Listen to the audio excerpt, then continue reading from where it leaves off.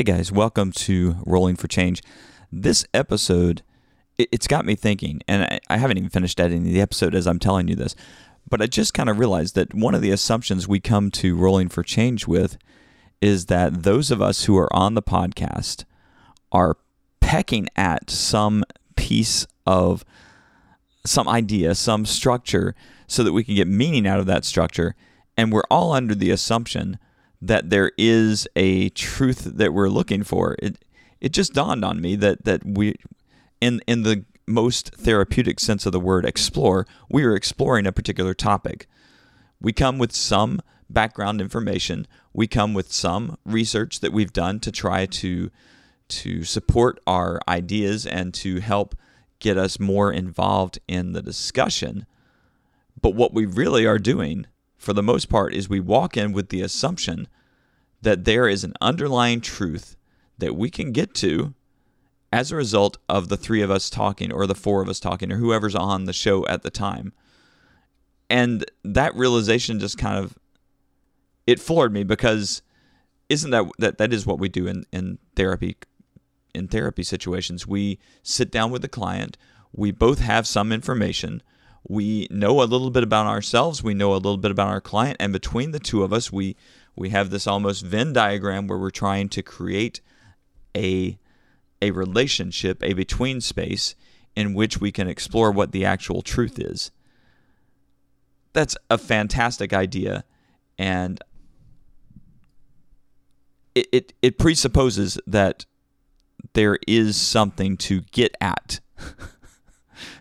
And I don't even know how to explain the thought I'm having, except that it's just like, it's, in a sense, it's pure direct phenomenology, because there's not an external world we're exploring in the moment. We're exploring a set of relationships and a set of information, and it just fascinates me. Anyway, this episode you're about to listen to is all about games in media.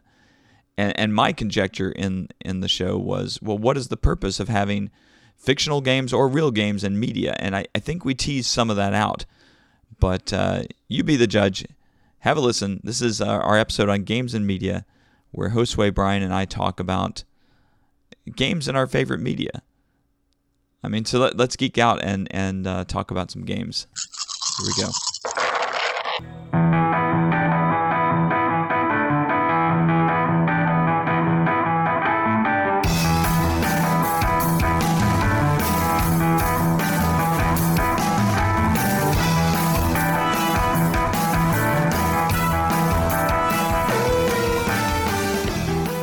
Welcome to Rolling for Change, a podcast about gaming in all of its formats.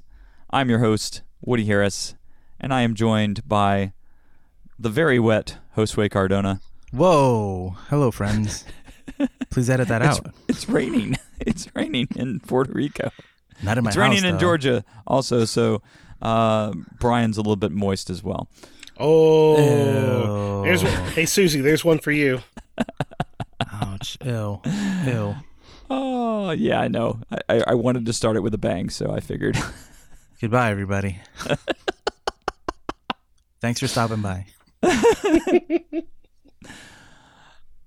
Today, guys, we're going to talk about games and media, and I'm a little bit, like, I don't want to give away where my initial inspiration came from, because it's such a large group of games, but I'm going to do it anyway because I feel like we need a starting point.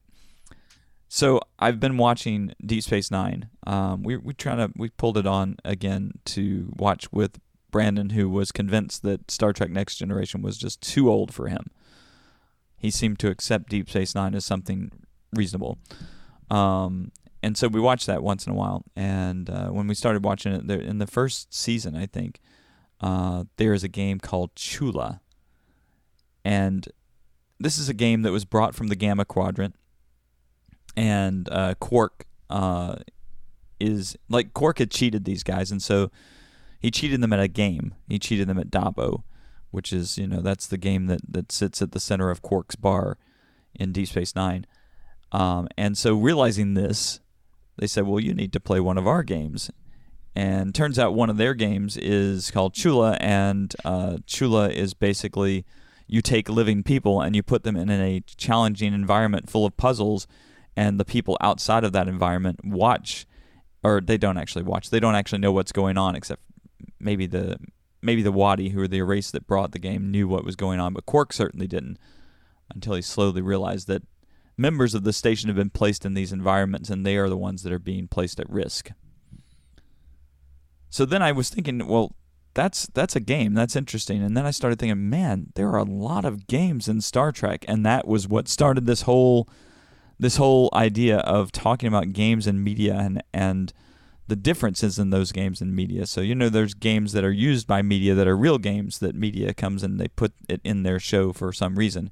And then there are games that are created for media, which are like this one, Chula, and like Dabo, and God knows how many other Star Trek-based games that are now existent because Star Trek created them, but they weren't existent in the first place. So this just seemed like a really exciting topic to address, and I was sure that between the three of us, we'd come up with lots of examples of games and media, and also may be able to peel back the layers to understand why these games are in media in the first place. I'm so excited about this. So there's a lot of different reasons that I've thought of why games are placed in media, but maybe if we can just go through and talk about some of our favorite games in media before we get into that, and then we can kind of delve into what's the meaning behind these games in the first place. So Josue, you said you're so excited about this. What are you thinking of when you think of games in media? So, I mean, in general, the idea that I'm most excited about is kind of what you're talking about with the Star Trek examples, which is these games were created for an episode or used repeatedly throughout a show, and we've seen that in other movies and games, but then people went ahead and actually made them, right? They took whatever was there, and then they made rule sets, and then people can actually play them. People play Quidditch, right? That's true. People play Quidditch. They're Quidditch teams. I think that's really cool. But my favorite moment of a game in media is from 1989's The Wizard, which is a movie where a very young Fred Savage plays this like a savant. He's really good at video games, and his brother and him and this girl go to a video game competition.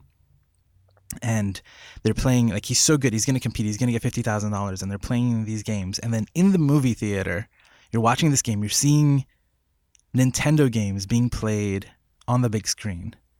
And then at the end, like the climax game that is being played is Super Mario Brothers 3, which didn't exist at the time. Like, literally, it was like today you see previews. Like, before recording, we were talking about games that are going to come out in the future that were just announced. That blew my mind as a kid, which, like, there was a new Mario game. I was seeing it being played live in a movie, but it didn't exist. And then, a few months later, maybe a year later, I don't remember exactly how far after I saw it, I was able to play that game. But for the time that I saw it on screen, it was like something from the future. It's like in Back to the Future when they show Jaws 19, right? It's like, wow, will I ever actually see that movie? Is that a real thing? Little did I know that Mario Brothers 3 was a real thing. But that's one of my favorite moments of a game being in a movie, being excited about it, and then it also eventually becoming or being a real game in my life and then becoming one of my favorite games. That's awesome. Yeah. You mentioning that, I didn't see that movie, but you mentioning that made me think of another example of a similar kind of thing, which is, it was 1980 something, and I went to see the movie Tron, and I walk out of Tron, excited about Tron in the first place, and I look over in the arcade right there in the theater. So the movie and the video game seem to have come out at the same time, because right there is discs of Tron. And I go straight and I spend every bit of money that I have left for this adventure into the discs of Tron. And that was such a fantastic experience, being able to play Tron right after seeing Tron. Yes. And to the same thing, around the same time in my life, actually, there was The Last Starfighter. Oh God, I love that movie. Yes. And in The Last Starfighter, he's recruited to be the last starfighter because they put a video game on Earth to teach him to teach people how to fight in these starfighters, and he turns out to be the best starfighter, and they bring him to their starfight. Those are all 80s examples, which is just fantastic. Yeah. That I haven't even thought of since. But you brought up that, and that made me go, oh, okay, there's my nostalgia trip right there. Yeah. Now, I bring up the video games in this conversation are interesting, but I don't think that they are as exciting as physical board games. I mean, in the future games kind of are like in between. Like, is Hollow Chess a video game or a tabletop game? But I like the idea. Like in movies, it's funny because there's so much video game playing, but sometimes you're just staring at two people hitting controllers randomly, right? Right. You know they're not really playing a game. It's almost insulting, you know, if you know video games. It is insulting, actually. It's not almost insulting. But you know, and sometimes they'll like quickly show a screen and it's an actual game. Very rarely is it a fake game. But even if it was a fake game, like people aren't trying to go out and make those. It's not the same as when you see these different types of tabletop games that come out in a TV show or in a movie, and then people come together and actually create it in the real world. I think there's so many great examples of those. So I don't think I'll talk too much about video games because usually they're, again, disappointing in these examples. Yeah, you're kind of piquing my interest about a lot of things, and I'm going to come back to it because I think there's some good video game examples, but I think we're going to have to come back to it. Brian, what about you? What's some games in media that you're chomping to talk about? Well, the obligatory Monopoly reference. Drink. Yep. Well, the truth is, though, there are a couple of really good ones. One Flew Over the Cuckoo's Nest. The guys are playing Monopoly, and that's when he comes up and sprays them with a hose. Oh, Yeah. Okay. I don't remember that. That's excellent. Yeah. In the 2018 movie, A Quiet Place. Mm-hmm. I remember that. They're sitting around playing Monopoly, and I'm thinking, is that not the worst game to play when you're trying to be quiet? Because eventually someone's getting pissed. Well, it's better than Jenga. There is that. It's better than that game where you get a pie in the face. That's Yes. Ooh, Or Operation. Kerplunk. Operation. Concentration. Or no, what was the game where it pops? Perfection. Yeah. Any of those games with the Pop-O-Matic. We're really old school here today. Yeah. Remember Mousetrap? Yes. Yes. That thing made a lot of noise. I never actually played Mousetrap. We would set it up and play with it, goof around with it, but we never actually played the game. Yeah, now when I thought about it, I was like, was it a game? Or was it just like a Rube Goldberg machine in a box? I don't remember. It was a game. It was a Rube Goldberg machine turned into game. Wasn't it? It was a roll and move, right? I think it was a roll and move. And something about your roll and move would put the game together, basically, so you'd have the Mousetrap. That was fun. Yeah, I really enjoyed. I don't think I ever played the game either. I just played with the pieces. We all needed a Rube Goldberg machine as a child. Yeah, but we didn't have the patience to actually set one up usually. True, unless we were OK Go. So there are so many examples of games and media, and the question came to me, why are there these, and a lot of these are fictional games, and we can certainly point to all the times that games were picked up by media and they were like real life games that, you know, we're seeing people play, you know, Euros on screen. There are those moments. But there were also, you know, as Josue said, they created these games for the show.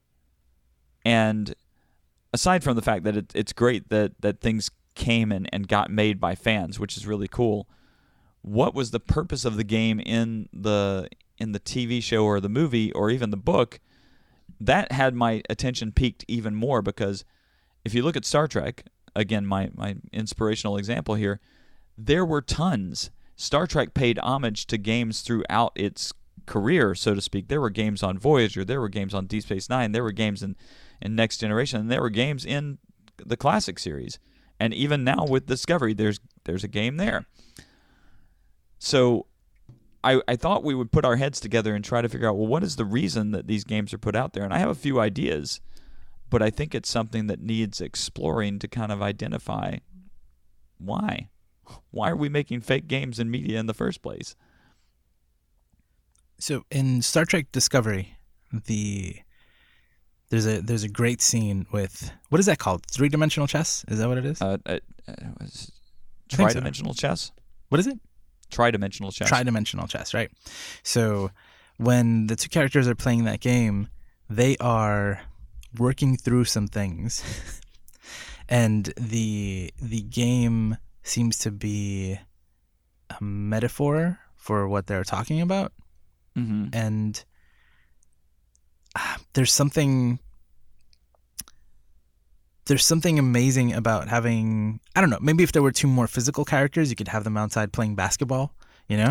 and there's like an emotional impact to like dunking in someone's face or you know, or like, you know, moving past them and them not being able to keep up while they're having a conversation. But these are two Vulcans who everything for them is logic, and you see that right.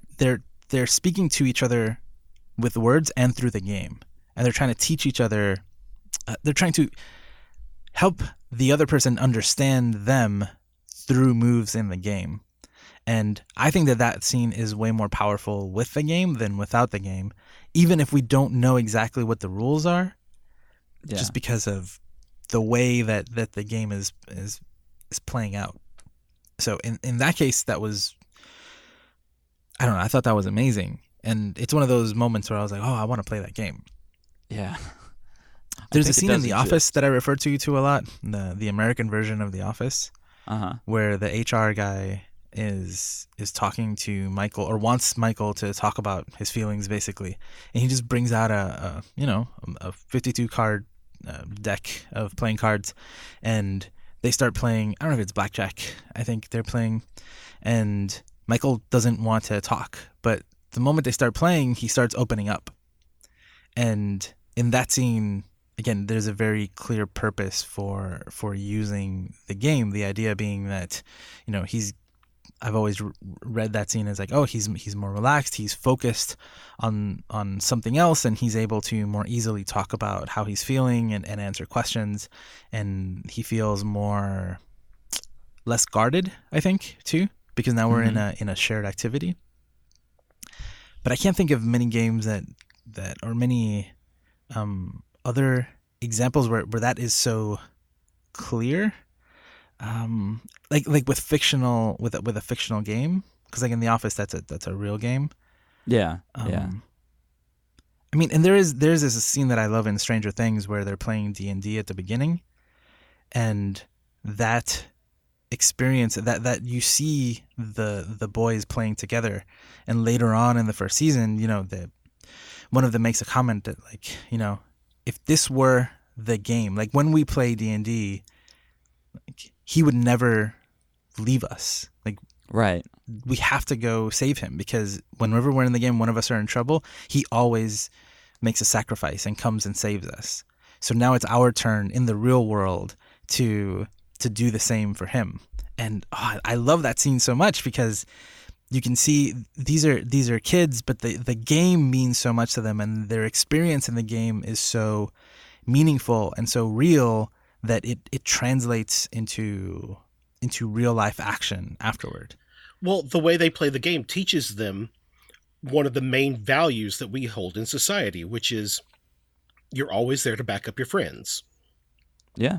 And it's one of the ways that they frame the learning of that particular value. Mm-hmm. And there's some great things to be learned from role-playing games. I've seen people grow because of the way they interacted in a role playing game. As a game master, I've taken people who've made terrible decisions in game that reflect who they are as a person, and as a game master, I was able to address their failings as a person in game in a safe space without actually being overtly saying, this is a problem you have. Right. I can address that problem within the game, and then they have to deal with the outcome. And in learning how to deal with that outcome, they can sometimes learn that in their real life, maybe this would not be a good idea either. There's an episode of Community where the friends come together and create a campaign, a D&D campaign for their friend Neil, because they're really worried about him, and they want him to feel empowered and feel like not only that he has, you know, the backup of his friends, but that he's also has value, right? And I love that episode so much. Do you guys know of any other examples of, well, specifically role-playing games or something like a role-playing game that does this? Because the only two I know of are Stranger Things and Community. You mean games that do something to teach a value? Is that what you're No, going specifically for? A role-playing game that is used so intentionally in the narrative. I know that in E.T., they're playing D&D at the very beginning of the thing. And it's used as a way to show that his older brother excludes Elliot from certain things. Man, I don't remember that. Okay. Because he's a little kid, they exclude him from the game. Yeah. Okay. And then whenever Elliot finds E.T., he brings his brother into it and includes him. And that was a way of showing that in his own way, Elliot's kind of the bigger person. Yeah. Yeah. Okay. Josue, to answer that question, I don't have any other. Obviously, D&D has played a big role in TV shows like that, but I don't have any other examples like that. You know, you were talking about chess, and I can kind of see, like, if we look at film as a whole or at media as a whole, chess is often used to communicate that this is a battle of major proportions. You know, whether it's Spock versus Kirk, or it's Professor X versus Magneto. Chess is constantly used to say these are some really high level people that you don't want to mess with, and they both have equal strategies, and they're both working on an equalized playing field, and they both have reasonable arguments for their position for the most part, especially like when you look at Charles and Xavier. I mean Charles and Xavier, right? Wait, no, it's Charles Xavier, and what's Magneto's name? I forgot. That's terrible. Eric Lensher in the movie. Eric, yeah. So Eric Charles Lensher. and Eric, you know, they're playing, and the chess game there is kind of a metaphor for the larger battle going on between the two of them. Which, you know, in chess, both your teams, both your sides have equal powers, and I think the metaphor is used in that situation to say both Charles and Eric have reasonable positions, even though we may go back and say that Eric doesn't necessarily handle things quite the way we want him to, but his argument is valid. And so I think that the chessboard itself shows these two have valid arguments, and they're both contracted to this battle of wits for life, basically. There's also a series of movies which eventually was turned into a web series that's strictly about people playing D&D and collectible card games and stuff like that. If you've ever heard of, Woody watched one of them with me, the first one, The Gamers. The Gamers, yeah. There's The Gamers Darkness Rising, which is the second one. The Gamers Hands of Fate, which is the third one. And then they eventually released a web series called Humans and Households.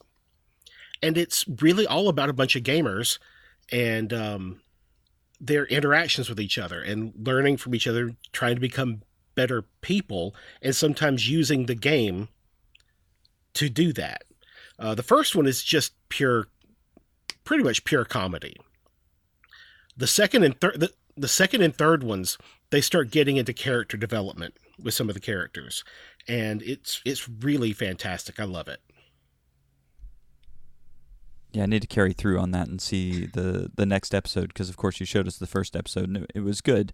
But if you're telling me that something's happening where they're developing the characters a little more around the story of the game, then I'm really excited about that. I just kind of realized we're talking about games that roll for change. Yeah. I apologize to anybody who watches The Big Bang Theory. I know there's a lot of games there, but I've never watched the show, so I can't speak to any of those. Okay, I can address a couple of these. They sometimes play board games to show how the different characters of the group. Yeah, also how the different characters react to the game. Because Sheldon sometimes has issues with the rules, and others just want to play for fun, and for a variety of things. They interact through the game, kind of like we do in real life. Yeah. The way that I didn't like how they used it was also the way that South Park handled it. They dealt with the idea of MMOs, mm-hmm. and in both of them, the people got obsessed and started becoming slothful, slovenly, nasty people who didn't take showers, who had food all over their clothes. I have met people like that, sure, but the vast majority of people who play MMOs aren't like that. But the South Park episode did that, and the one where the boys introduced Penny to the MMO, and she became so engrossed in it. I remember that one. That she just became a sloth. And oddly enough, the guys were the ones who were the more balanced in their lives about it. And the idea that the quote-unquote normal person starts engaging in a geeky pastime and becomes just this horrible person because of it, it really bothered me. Yeah, I'm angry now. Okay. So there's a lot of controversy when we talk about Big Bang Theory in geek culture, and there's the question of whether or not it's a reasonable portrayal of geek culture, and there are pros and cons, I think. To your point, Brian, I'm just going to take the devil's advocate position here. You can also look at it in the form of, well, when someone's exposed to something really enjoyable that they've never been exposed to before, of course they're going to have no sense of balance about it. But what Big Bang Theory does for me is it does prove my point that games are used for different reasons in media. And in Big Bang Theory, the thing that makes it a little controversial for me at times is just the exact thing that Brian was pointing to, is that sometimes games are used as a way of poking fun at geek culture rather than engaging or showing geek culture in a certain way. I mean, a lot of Big Bang is about poking fun at geek culture. Yeah. And then the question becomes, can we sit back and enjoy that poking fun as geeks watching geeks? Or do we see it as the media coming down on us? And a lot of times they use games to make it a little more critical of geek culture, I think. Yeah. I have had episodes where I've thoroughly enjoyed it. Uh-huh. And I've had episodes where I'm like, okay, screw you guys. Really? Yeah, I've never enjoyed an episode of Big Bang Theory. There's so many though. I'm sure there's some that I might, but I do worry about just playing so casually with the idea of gaming as a disorder and things like that. And that's a bigger conversation. That's something that people are worried about, and that just adds to stereotypes.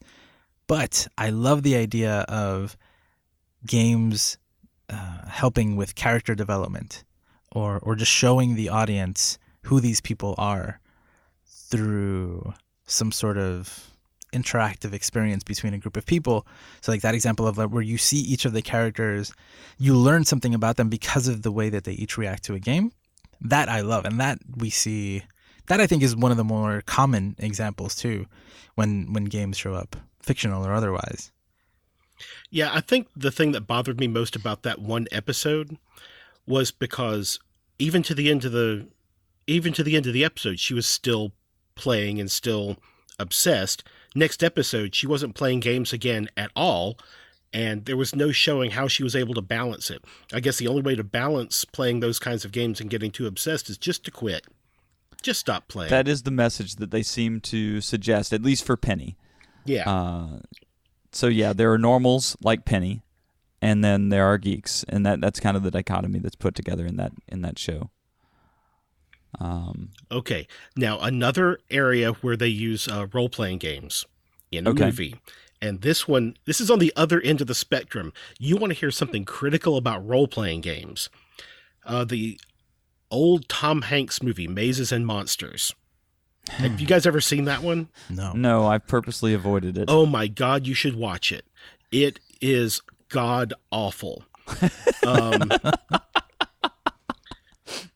In this movie, Tom Hanks goes to a new school, a new college, and he runs into some people who are playing a D&D-like game. Of course, they can't call it D&D, but they're playing this role-playing game.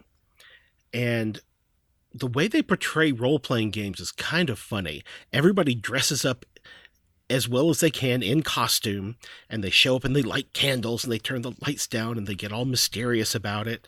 I'm like, how do you see your character sheets with all the candles lit? I mean, how do you not burn your character sheets? Yeah, burn your character sheets. This is nothing like how I play role-playing games. This is okay, but I'll go with it. All right, they're trying to set an atmosphere.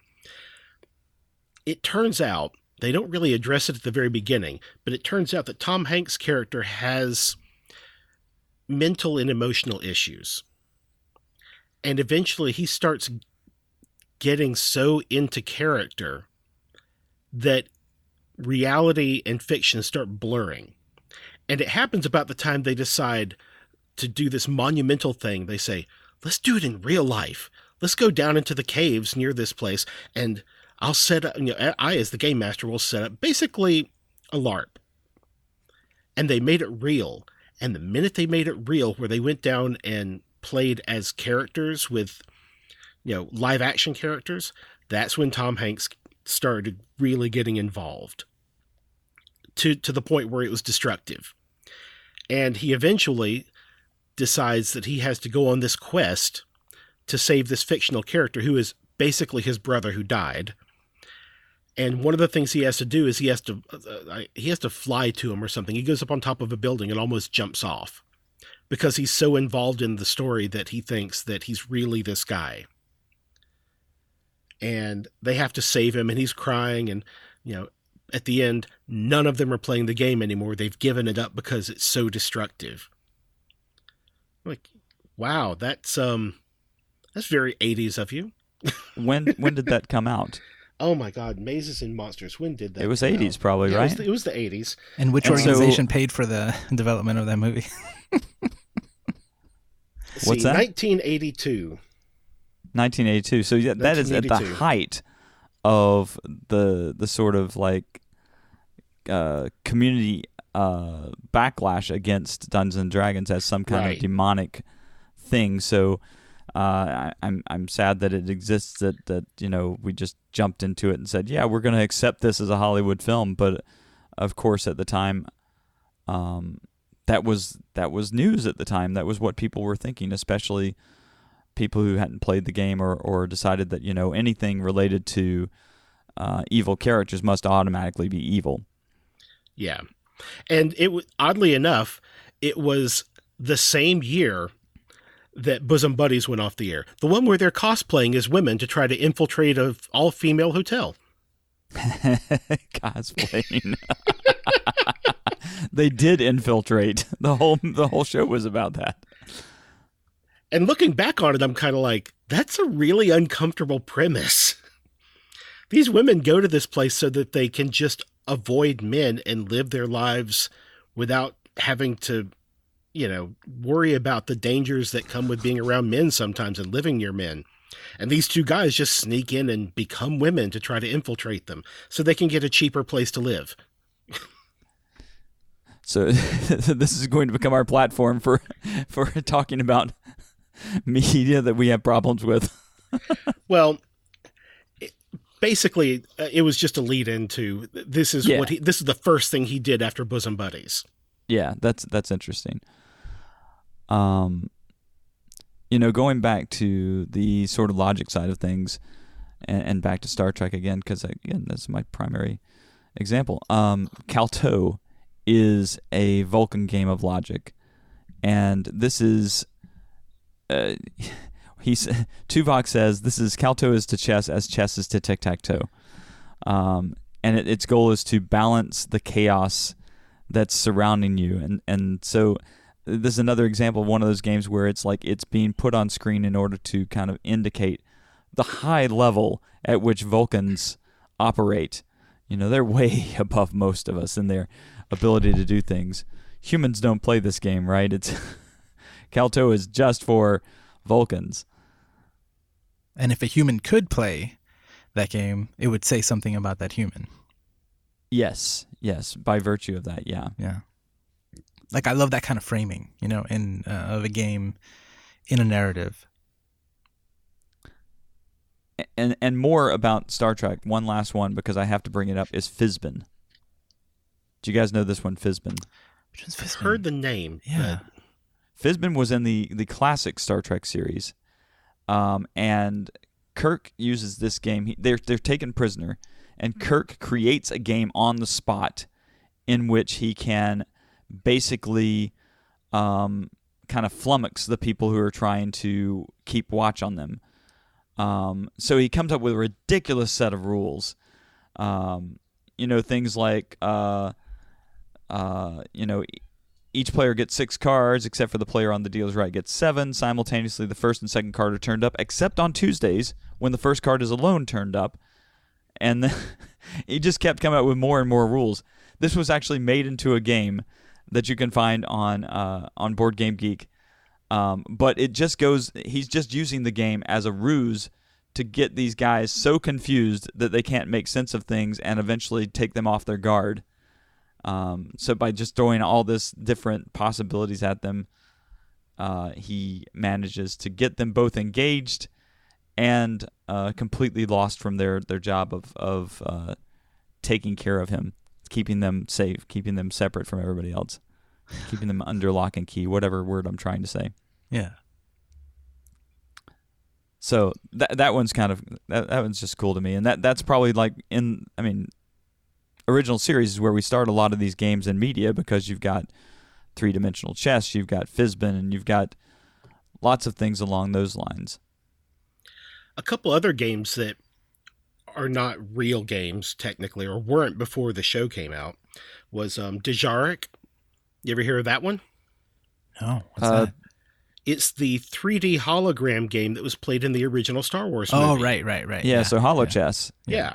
The only reason for that game's existence is to kind of, or there are 2 reasons: to show people, to get people involved with the idea that there are games in this world too. It's just like our world, except high tech. Yeah. And also to let Chewbacca have his first moment to shine. Let the Wookiee win. Let the Wookiee win. Let the Wookiee win. The other game is there was a game that was briefly shown in Firefly called Tall Card, and the express purpose of that game, it's a basically kind of a poker-like game, but Simon, who was supposed to be the smartest person in the room, smart rich kid, right? Shepard Book, who we kind of suspected was actually the smartest person in the room, and Jane, who was obviously the dumbest person in the room, are all sitting around playing this game. And Simon gets brought down a peg because Simon Pegg. I know, I was about to make the joke. Simon gets brought down a peg because he gets his butt stomped at the game. And that's really all they did it for, was to basically humorously knock Simon down a couple notches, to make him realize that just because you're a smart rich kid doesn't mean you're the best at everything. Maybe you should not feel so high and mighty sometimes. Yeah, poker is often used for that kind of, you said Tall Card was a form of poker. Poker is often used in that kind of format where it's used as a means of showing that there are some things you just don't know. Yeah. to show the characters that. There's like the HoloChess example is one of those where I was saying earlier that, like, is it a tabletop game or is it a video game? You know? Yeah, we're at the intersection. Yeah, and I think it serves that purpose of, in the future, we play with holograms. You know, we don't just have game boxes lying around. That's primitive. Oh, and incidentally, the game Tall Card actually was released, I believe, in 2015. Okay. So they actually came up with rules and put out a game. So I like a lot of those games that seem like poker, but they're future alien poker. Yeah. So like in Battlestar Galactica, right? They're always playing this game. Oh yeah, what is that game? I don't know, but it's also like these big pieces, right? I think I don't remember if that's what they were betting or if they were these big pieces. And I was just watching Agents of S.H.I.E.L.D. and they go to this casino, and it's obviously just a casino, but the games are future alien versions of the same games.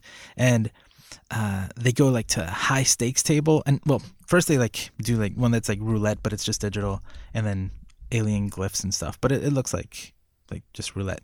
And then they go and they're playing what seems like a poker game, and characters are bluffing and making bets, and it's almost the same. And then they go to this other room where it's the high stakes room, and they're playing it's like a high stakes blackjack.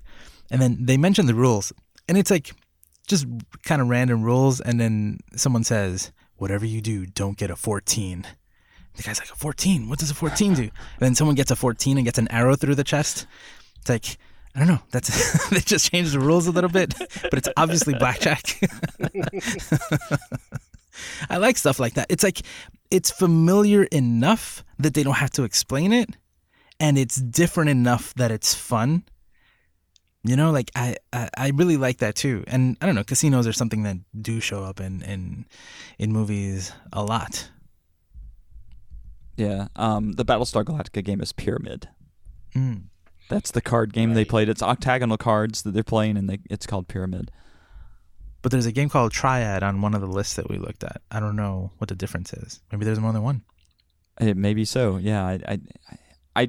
Part of before the thing that kind of held me back from doing this podcast was I felt like I need to do lots of research.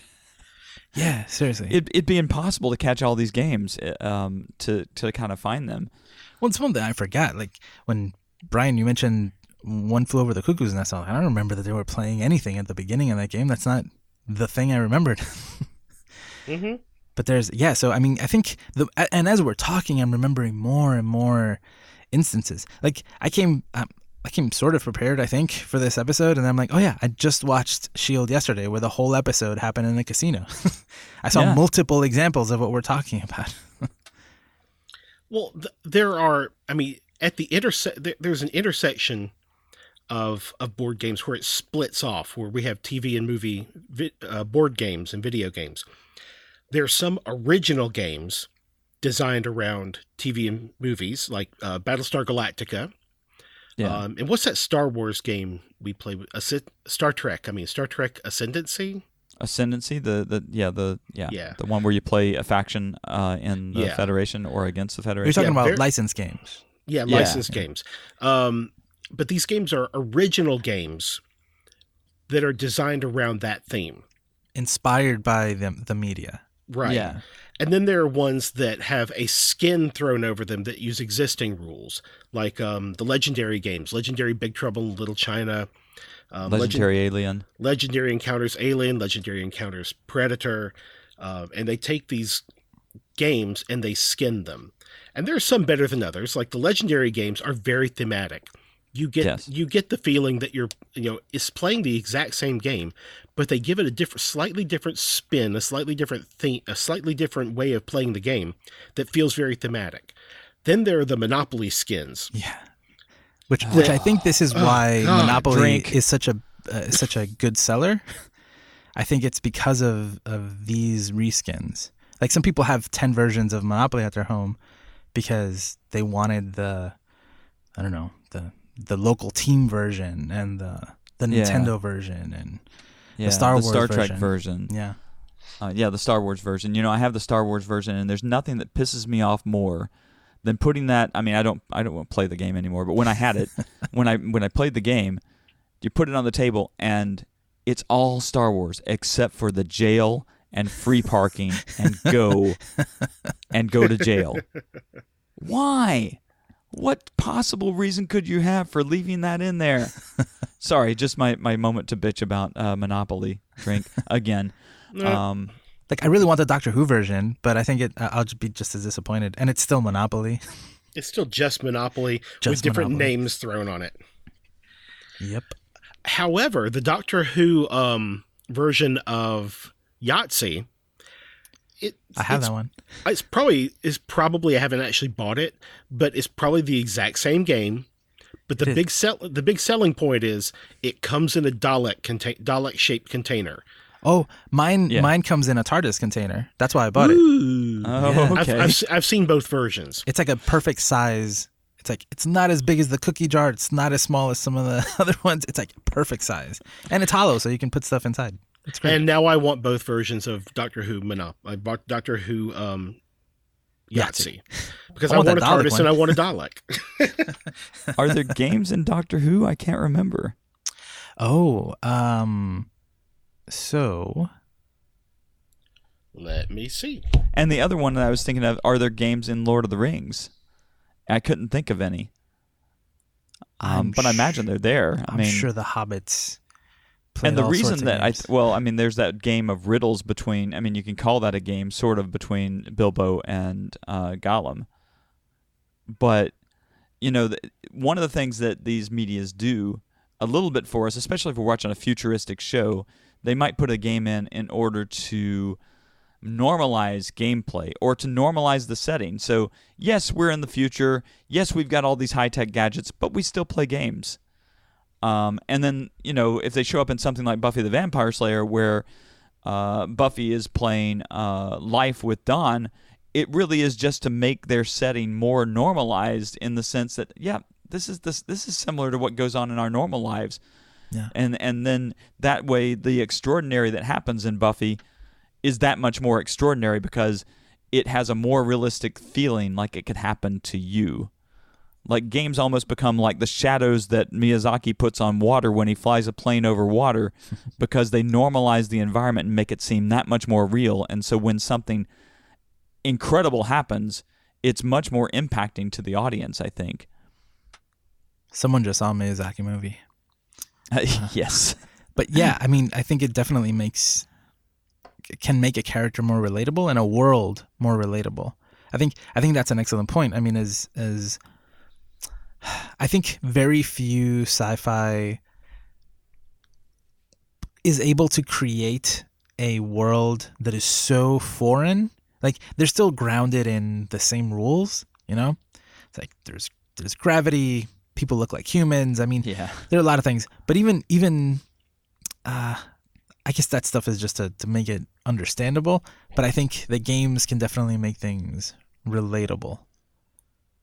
Yeah, you have to have an entry window. If I get to a piece of science fiction where they try to be so alien that it's completely separated from me and there's no entryway for me to ground myself in, I'm most likely to put that book down or media down and not continue to pay attention to it.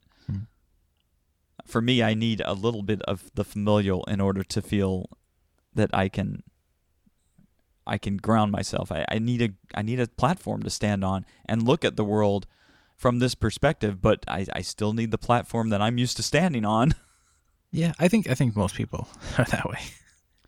Well, and I think that's why games and some of these other things show up in media is to kind of give us that handhold that we might need to hang over this particular new environment that we're facing. But I assume that it's also alienating to some people because people who don't like to play, people who, you're talking about in the 80s how people hated D&D. Today, 2019, people are very it's more popular than it's ever been, but still, like if you have certain characters playing D&D, I think that could be off-putting to some people still. That's probably true, and it may be generational because I don't know. I'd like to see the research. I don't know if that hatred of D&D is more generational. Like if you go to my parents, I'm sure they would still say that they think something is wrong with that. and someone in our age group maybe is more likely to say, no, there's nothing wrong with that. Yeah. We kind of normalized it in our media, obviously. It's still Yeah, also like the nerdiest thing you can do, Right. which And I that's- think is polarizing in that way. Yeah, Yeah. but you know what? If it's changed from this is Satan's game, and if you play it, you're going straight to hell, to if you play that, you're going to look like a nerd. I'd rather take the look like a nerd one. Well, yeah.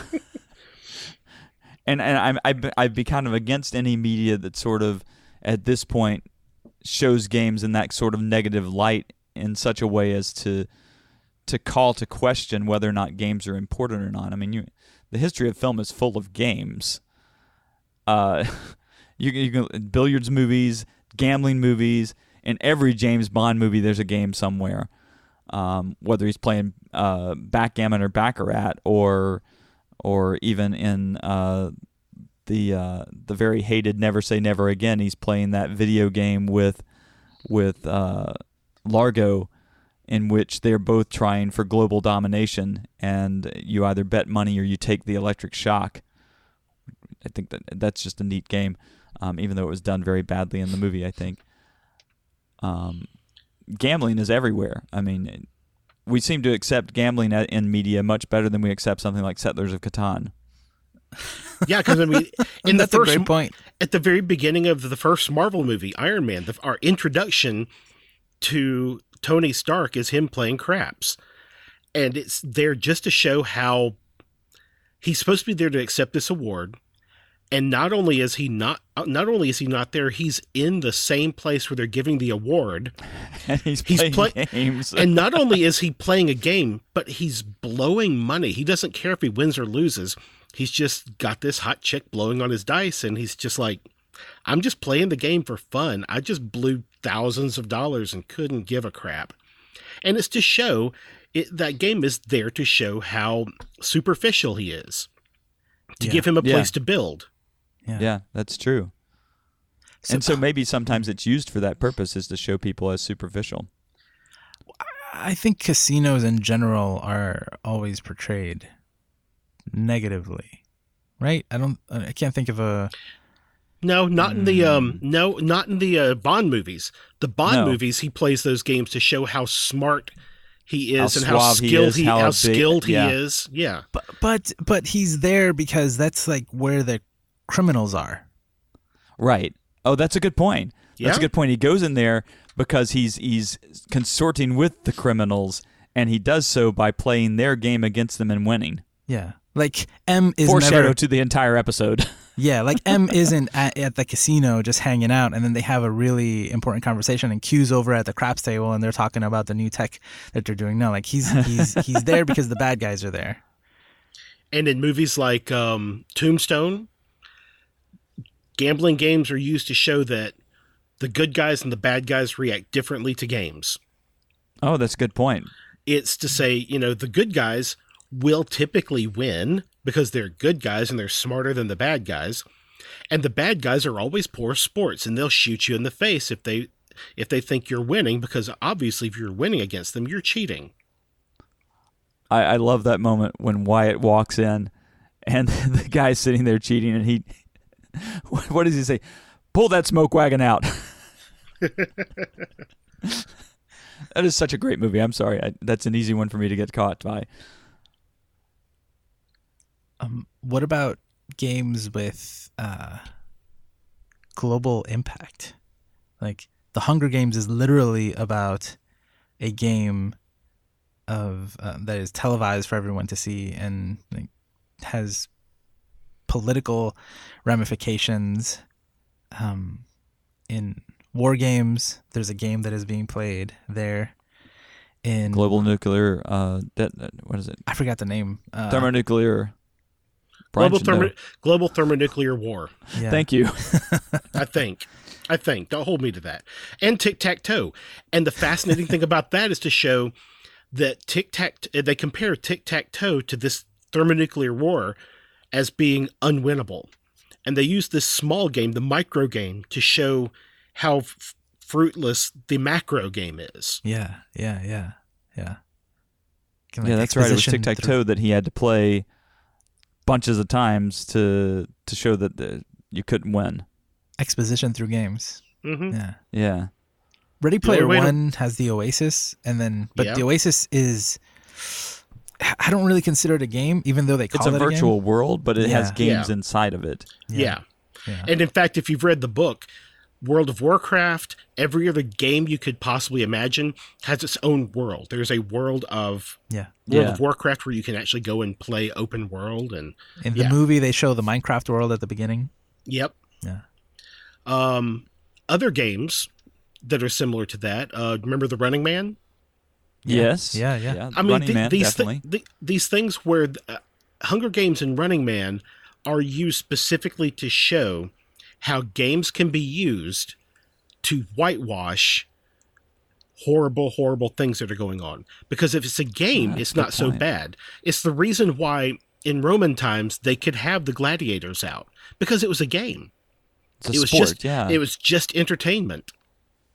Yeah. Watching people get mauled by lions. It's Woo! Great fun. exactly. And pod races for that matter. Oh man, pod racing. Yeah, I put that in the sport category more than. It is more in the sport game. category. But, Putting it on the flip side, there's a role-playing game called X-Crawl that a friend of mine wrote and another friend produced that basically it's a D&D world set in the future where all the different, tropes of D&D are played out. There are no more dungeons left to explore. There are world governments set up, and everything's pretty much copacetic. There's a combination of technology and magic in play, but people are living normal lives. But there's still magic. There's still people who use magic. There's still people who have skills of rogues and stuff like that. And this role-playing game gets created specifically so people can relive the past days of adventure. And some people have decided to start LARPing it, which is illegal because you're not supposed to use magic in a LARP like that because it could be destructive. These guys are playing a LARP, and a group of ghouls start attacking this person, and they decide we're going to use our abilities as adventurers to save this person. And they get arrested, but it becomes such a grassroots element of people saying that this was fantastic, they're heroes, you can't do that, that the government decides they've got their own problems going on, and to distract people, they're just going to have a new death sport called X-Crawl that is televised. And these people called dungeon judges set up basically death dungeons, and the tagline is, if you die, you die. And people join these things largely on purpose, and sometimes because they're criminals who want to get their sentences reduced, and they can make wild amounts of money and prizes from playing this game if you survive. I'm so confused. This is all the setup for a game? For a role-playing game, yes. Okay. It's the world that the role-playing game is set in. Gotcha. Okay. And it's a fun game, as long as you can get around the idea that you're playing these events. And the actual character development typically happens outside the event where there's not a lot of combat. Okay. And so it's kind of similar to Running Man, and it's similar to Hunger Games in that way. Except most of the people there are there voluntarily. True. Okay. Some are not. Some are forced to be in it because they're criminals. But most people are there because they want to make some extra money, and they're poor and they have nothing better. They have no better prospects. So they say, let's make some quick and easy money. I got skills. Let's try the skills. It's kind of like American Gladiator meets Running Man. Okay. Well, there's a category that we haven't really addressed, and that is games that become movies. Yes. And there's certainly some bad examples, because we can look at a movie like Battleship. That was a thing, people. That was a real thing that happened to us in this reality. Someone made a movie about the game Battleship. Okay, I've never seen it, but the trailers always look pretty cool to me. I haven't I seen think it they yet, looked though. cool to me, but I just couldn't engage it, because I was like, no. You can't make a movie based on B5. You sank my battleship. It just can't. I hope that happens at the end of the movie. If that doesn't happen at the end of the movie's not worth watching. I hope it opens that way. Oh, yes. Yeah, no, I want to see it now. I do too, actually. But there is a game that's not a game. There's a game that has been out for a little bit now that Amazon is making into a TV show called Tales from the Loop. Have you guys heard about this one? Huh, no. Mm-mm. No. Tales from the Loop is a fictional setting in the 80s. So we've got kind of a kids on bikes kind of setting going on. And basically the tagline is something like role-playing in the 80s that never was. It's based on a role-playing game which is done as an inspiration from Simon Stalenhag. I can't pronounce his name. He does artwork of this kind of weird, kind of alternate future, dystopian kind of future thing, but it's set in the 80s. Kind of similar to the way that Scythe is set with its own alternative future, and it's a little bit of steampunk and weird stuff going on. In this case, it's an alternate history, and I guess because of the popularity of Stranger Things, they've decided, well, we can probably do something like this for TV, and so now they've made it. It's not out yet, but they're working on making it into a full series on Amazon Prime. So that's a really exciting one that's coming out, and so you can see that games are having impact on media that way as well. Whether it's Battleship or that, and there's also a Settlers of Catan movie being made. That's That should be interesting. I can't even speak to whether or not that's going to be any good or not, but it has potential, more so than something like Connect 4. Okay, I will tell you, going back to Battleship, here's where it went off the rails. They called it Battleship and said it was based on the game, but it's about a future time whenever we discover there's a habitable planet and they try to contact the life there. Already, you can see this has nothing to do with the really game it's Battleship. Science fiction. Yes, It's very sci-fi. Yeah. Oh, so that they go to Hawaii they retreat to Hawaii once the aliens decide to come here and lay waste, and their ship, their navy is like attacked, and they decide to go to Pearl Harbor because of course they do. It's very hoo-ah.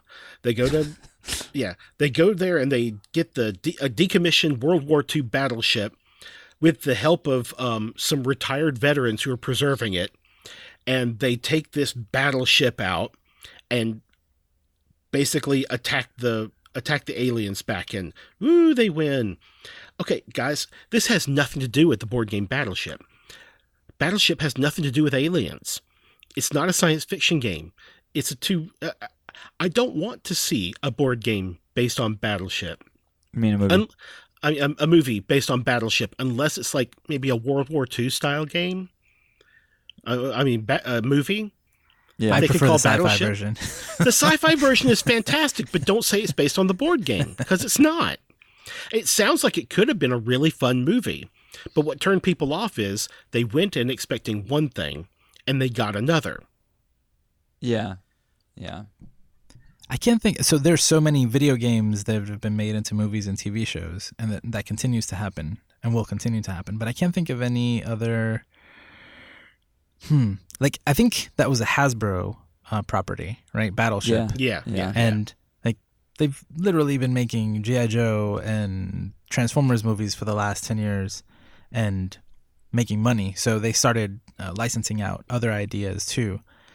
But I can't think of any other games, like board games, that were made into movies. Clue. Oh, right. Clue is such a fantastic movie. That is a one. perfect port over to movie. That's a In good fact, one. I think the movie's better than the game. Yes. Well, Agreed. the reason why it didn't do well in theaters was because they created a controversy by trying to do something new. In the theaters, they released 3 different endings. 3 different versions, yep. So you had to go to the movies 3 times and hope that you got to see a different ending. And That's it blew so up cool. in their faces.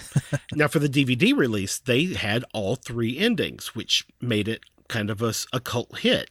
because people got to see all the 3 endings at once. And if they'd done that in the movie, that would have probably exploded. It would have blown up because it has all the best comedy actors of that time period. Yeah. And some Did of it them not do well? No.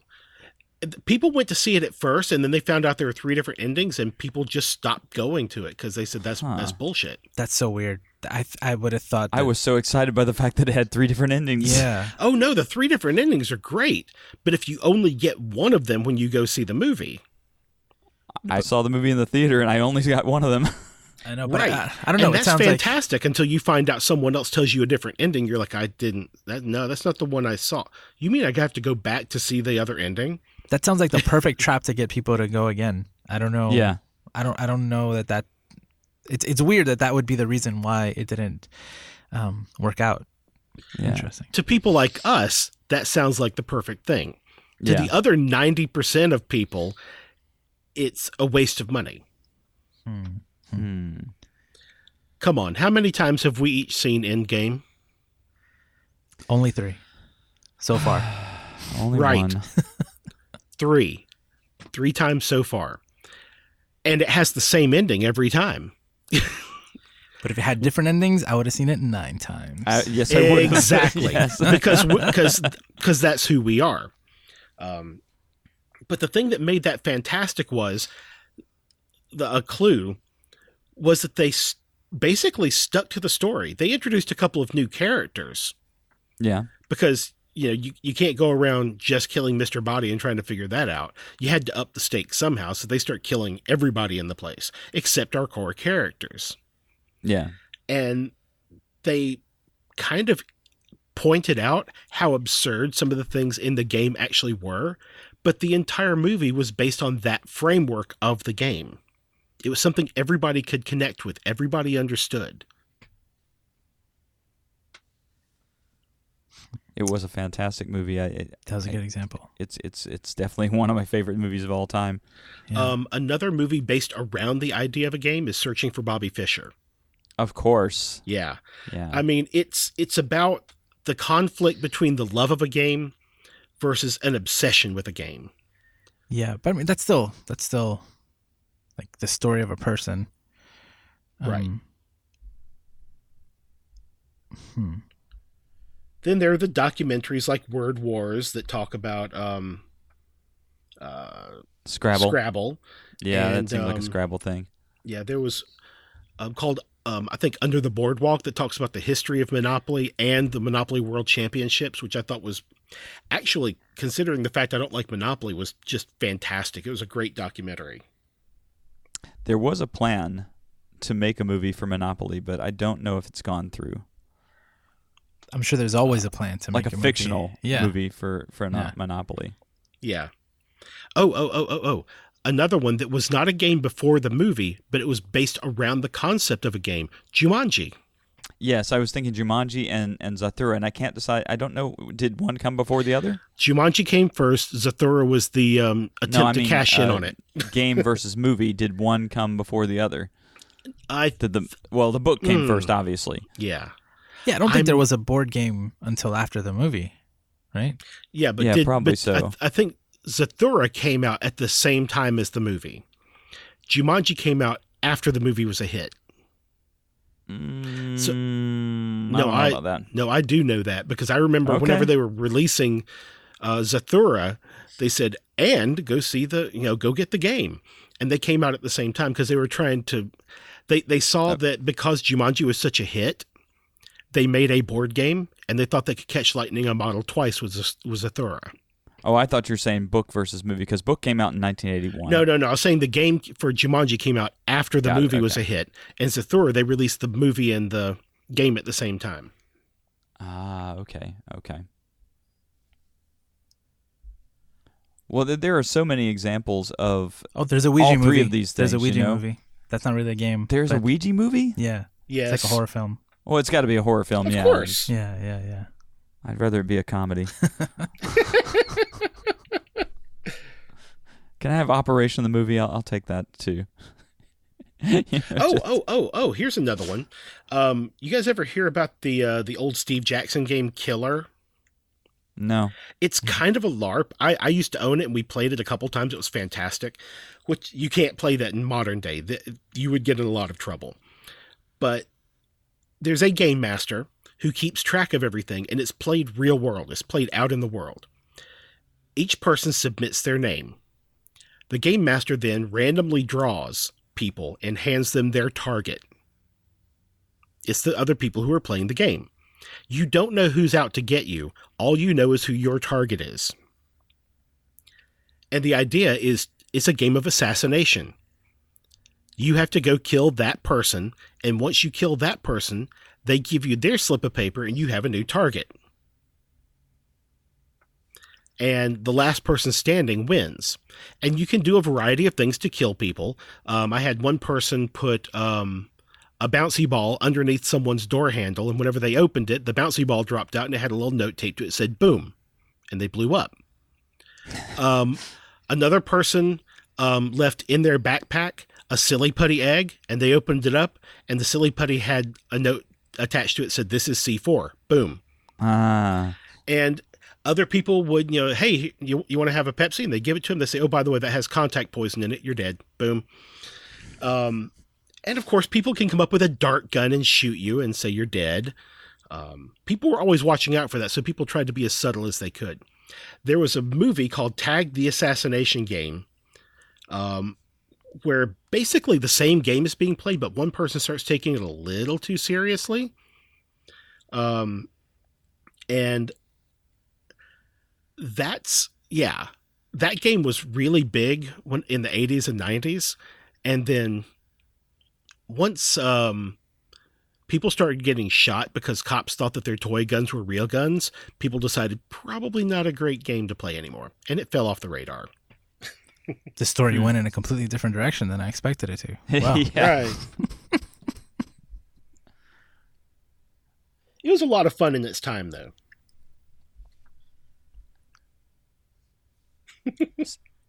So I think that I've left you speechless. I think we've run out of things to say. Because we can easily go through and find more and more examples. But I think the thing is that we've come up with some clear understanding as to why. I won't say clear understanding, because there's still probably a lot of games and media and game connections to media that we haven't really outlined. But the biggest ones I've seen is games are used as a means of sort of enhancing the hero or downgrading the villain. Games are used as a means of normalizing the environment in the movie or TV show or book or whatever. Mm-hmm. Games are used as a means of basically stating one person is bigger, better, smarter, brainier than the other person, or more slick, or whatever it might be. And then games are used as a derogatory towards geek culture. Well, I think we also covered that they're used for sometimes for exposition. They're sometimes used for character development. Yeah. And Yeah. And I mean, Or and to obviously show off- some of them are used for like literally as a setting. Like, what should we? Or just kind of shine a light on character attributes and flaws. You guys ever watch the Carol Burnett show?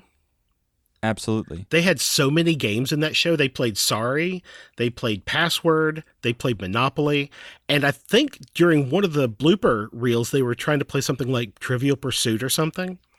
And every time, it was almost exclusively about how Eunice is a poor sport. She's a poor winner. She rubs it in people's faces whenever she does something that helps her win, and she pitches a hissy fit when someone does something that makes her lose. Oh, the sitcom Blackish has used a couple games similarly to not only show like how different characters react in these situations. They also use them to like teach lessons about like current events and things like that. Yeah. I think a lot of I need sitcoms to- have done that over the years. There's some Okay. better than others.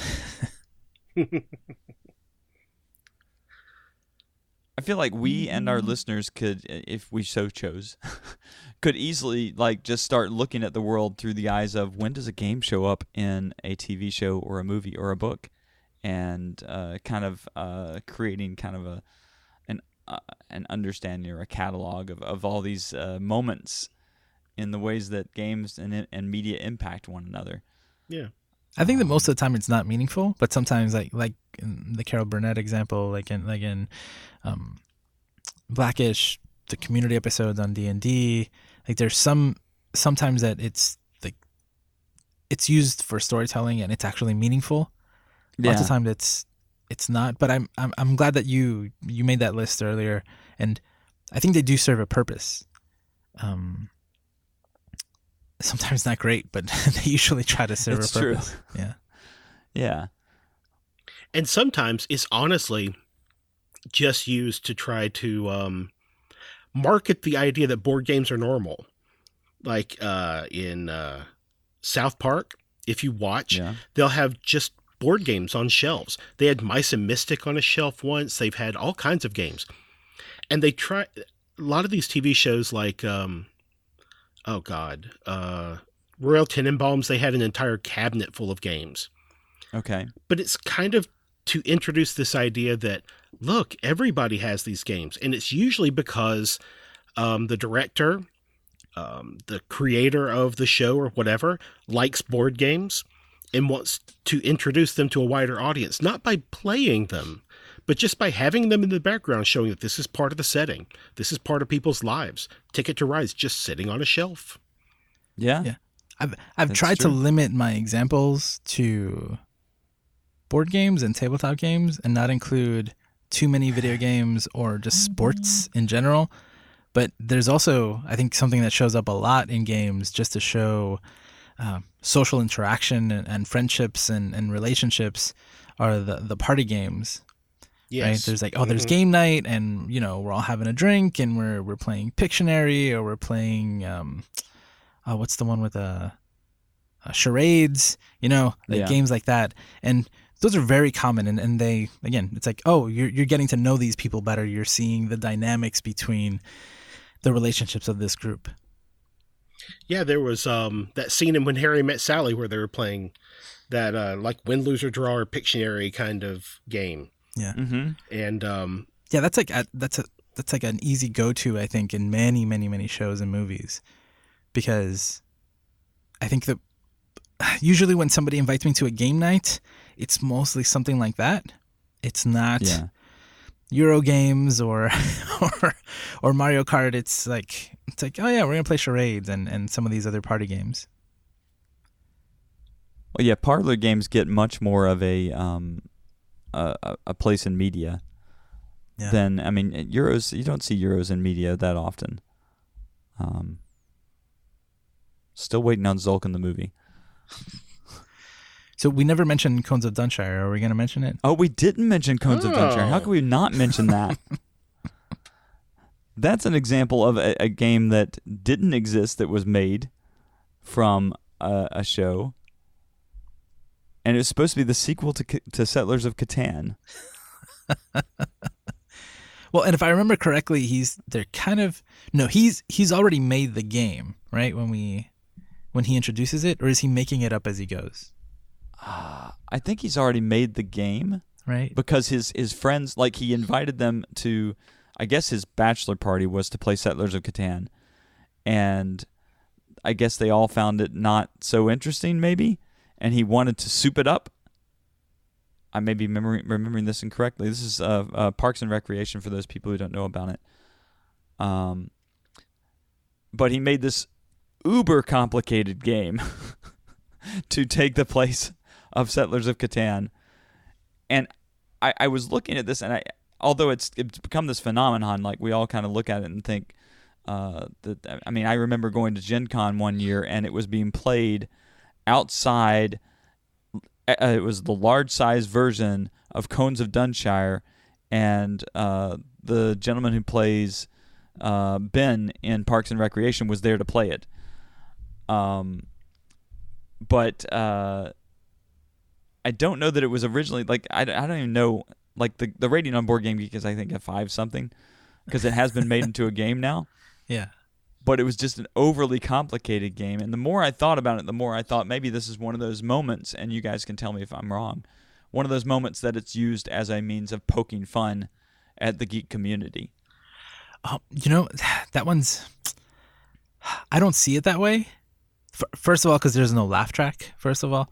I think that affects my view of other shows a lot. But I think he genuinely... I think the way he plays the character, he genuinely loves the game so much. Sure. You know? I mean, sure. even... Yeah, I think I don't feel like it's a... I think it has a lot to do with the tone of Parks and Rec, too. Like, yeah. Everybody's just kind of... everybody there's a caricature. Nobody there's a real person. It's true. And he just loves it so much, and he's so excited about it. I think later on, like, he's like trying to get it published and pitching it and stuff like that. I think... Am I remembering that correctly? I know it shows up multiple times during the show. It does, yeah. Yeah, and so I don't know. I don't see it as like poking fun. I don't see it that way anyway. Well, not poking fun in the show, because within the show's environment, if you talk about the Magic Circle as being the show itself, nobody in the show is treating it like, well, I mean, people do treat him sometimes like he's just another geek kind of thing. But I was thinking more about the writers being poking fun. Yeah, no, I don't see it that way. I don't think that the show is poking fun at geeks. I think it's like showing someone who is genuinely super excited about something, and other people don't get it, right? And I think that's super relatable. I think that's one of the reasons why people probably made it, right? Because he's so excited about it. That's my take. Yeah. Okay. Well, I like that take better. I can say that, seeing that and seeing games in Big Bang Theory, both of those things, whether I'm critical of either show or not, as a gamer, they bring me more into the discussion of what's going on in the show. Yeah. Because I'm there. I'm being presented in some way on the screen, and I can relate to that, even if it's the challenging ways that we sometimes show people in Big Bang Theory. I can relate to it because I'm drawn in. That's my culture. That's my people. Also, there's an aspect of Cones of Dunshire that shows someone actually designing a game versus something we just made up for fun. Yeah, that's true too. It's like, oh, is that anything like what it's really like to make a game? Can I make a game? He did stay up all night, I think, and make it. Like just nonstop, just like I think my memory of it is that people come in and see him, and he's there amidst all that. Maybe it was Leslie that came in and sees him there amidst all his stuff, and he's all in that frazzled state of I've been up all night and I've been doing something amazing. I need to rewatch Parks and Rec. Yeah. There was one that I wanted to mention that's like off topic from what you guys are talking about. But Okay. It was a great example of character development through a game. You guys ever see the movie Scrooged with Bill Murray? Yeah. Yeah. Remember that scene where his brother, he's traveling through Christmas Present, Mhm. and they've already set off the dichotomy that his brother's the family guy, he's the normal person, he's the everyman. And Frank, Bill Murray's character, is the ultra corporate selfish douchebag. Yes. And he used to have a normal-ish family life with his brother. He was actually a brother to him, and then his life kind of spurred off in the other direction. They don't really show that, but you get the sense of it based on how his brother reacts to him. And then Christmas Eve, the ghost of Christmas Present takes him to visit his brother. And he and his friends at the party that that Frank was invited to, they're sitting around playing some trivia game.